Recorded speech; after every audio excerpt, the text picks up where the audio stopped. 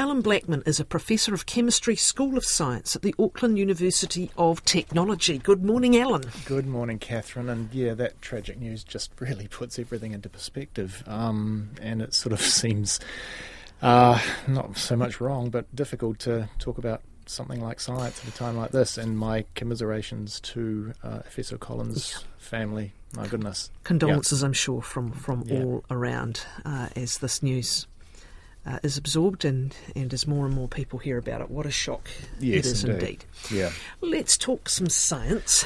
Okay.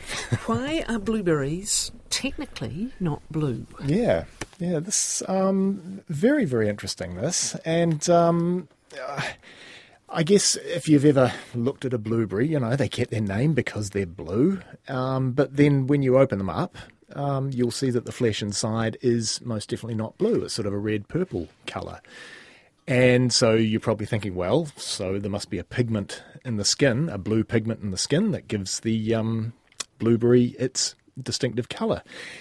And in fact, there's not. And so there's a bunch of workers in Germany and Finland and the UK who have shown why this is in fact the case. So ordinarily, back in the day before artificial dyes and stuff like that, humans relied on sort of natural species and the extraction of colours and pigments from natural species in order to, dye their clothes and stuff like that.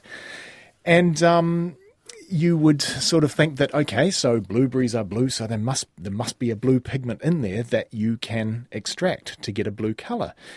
And in fact, the skin of blueberries is in fact made up of colourless molecules. And this is the really, really weird thing.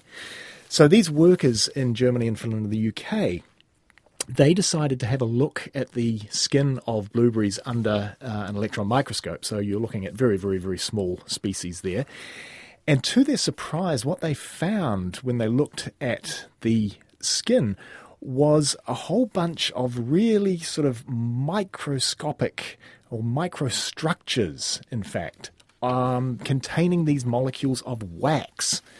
And the wax molecules themselves are actually colourless. That's the weird thing, okay? So the molecules that give the blue colour to blueberries are themselves colourless. And they showed this by taking the surface layer off the blueberries by just dissolving it in chloroform, which is something that you would normally do if you're trying to extract anything from sort of plants, those sorts of things. And when they did this extraction with chloroform, to their great surprise, they didn't get a blue solution, they got a colourless solution. Very, very weird.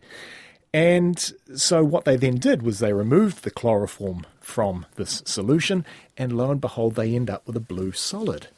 And so, again, that got them thinking, how can that possibly be? How can you get colour out of something that's not coloured?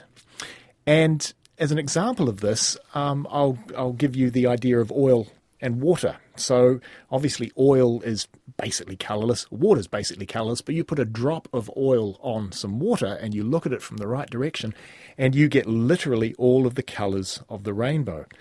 The reason being that light is interacting with the very, very, very thin film of oil on top of the water. That's what gives you the rainbow colour. So it's a similar sort of thing with blueberries.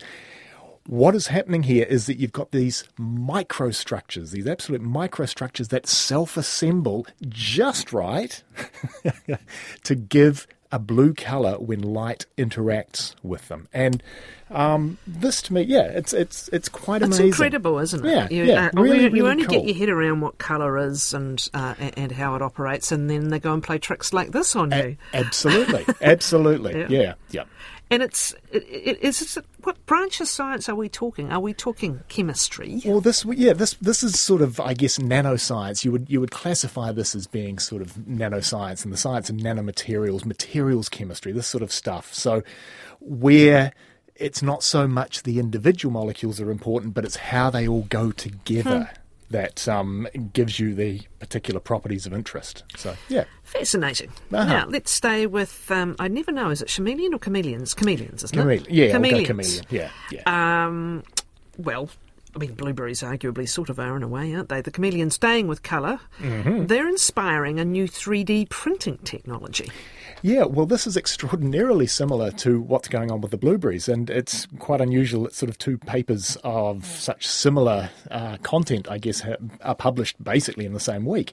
So these now are workers in the US, and they are looking at 3D printing. 3D printing has been, a big thing over the last, who knows how many years now.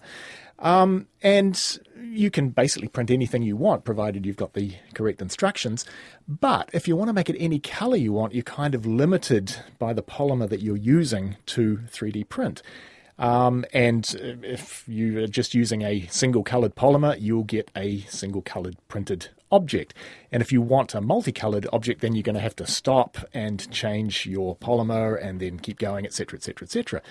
Wouldn't it be great if you get a whole bunch of different colours from just using the one starting polymer? So these workers in the States have now been able to do this, and they've got a variety of colours now available during the 3D printing process that come from just a single coloured starting material, which is, again, amazing. And it's exactly the same principle as we saw with what's going on with the blueberries.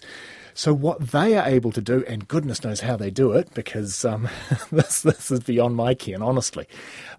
They are able to, apparently with light, fix the microstructures that are present in the polymer that they're using to print their 3D material.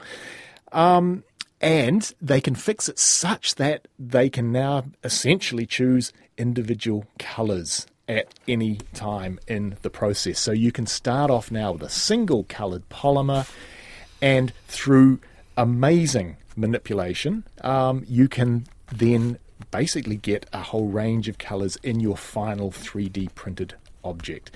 And again, I sort of used the example of oil on water. What's sort of going on here, if you know, or like about butterfly wings and of course chameleons, the way that they have got these microscopic scales. And again, these microscopic scales are colourless themselves, but when you orient them in a particular manner, then they can interact with light, and they, in the case of butterflies, give you beautiful, vibrant blue colours. In the case of chameleons, you get basically all of the colours of the rainbow, literally. So these workers have essentially figured out how to do this, and essentially how to mimic chameleons in the lab. Extraordinary stuff. Absolutely amazing. There you go. It's biomimicry, isn't it?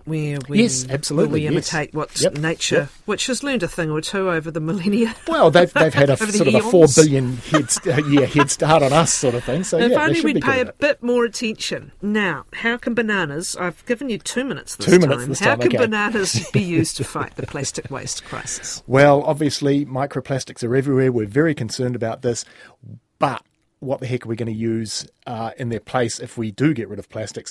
So a bunch of workers in the States, they've been looking at banana peels. Now, bananas are the 4th most grown crop in the world after rice, wheat and corn. I did not know that.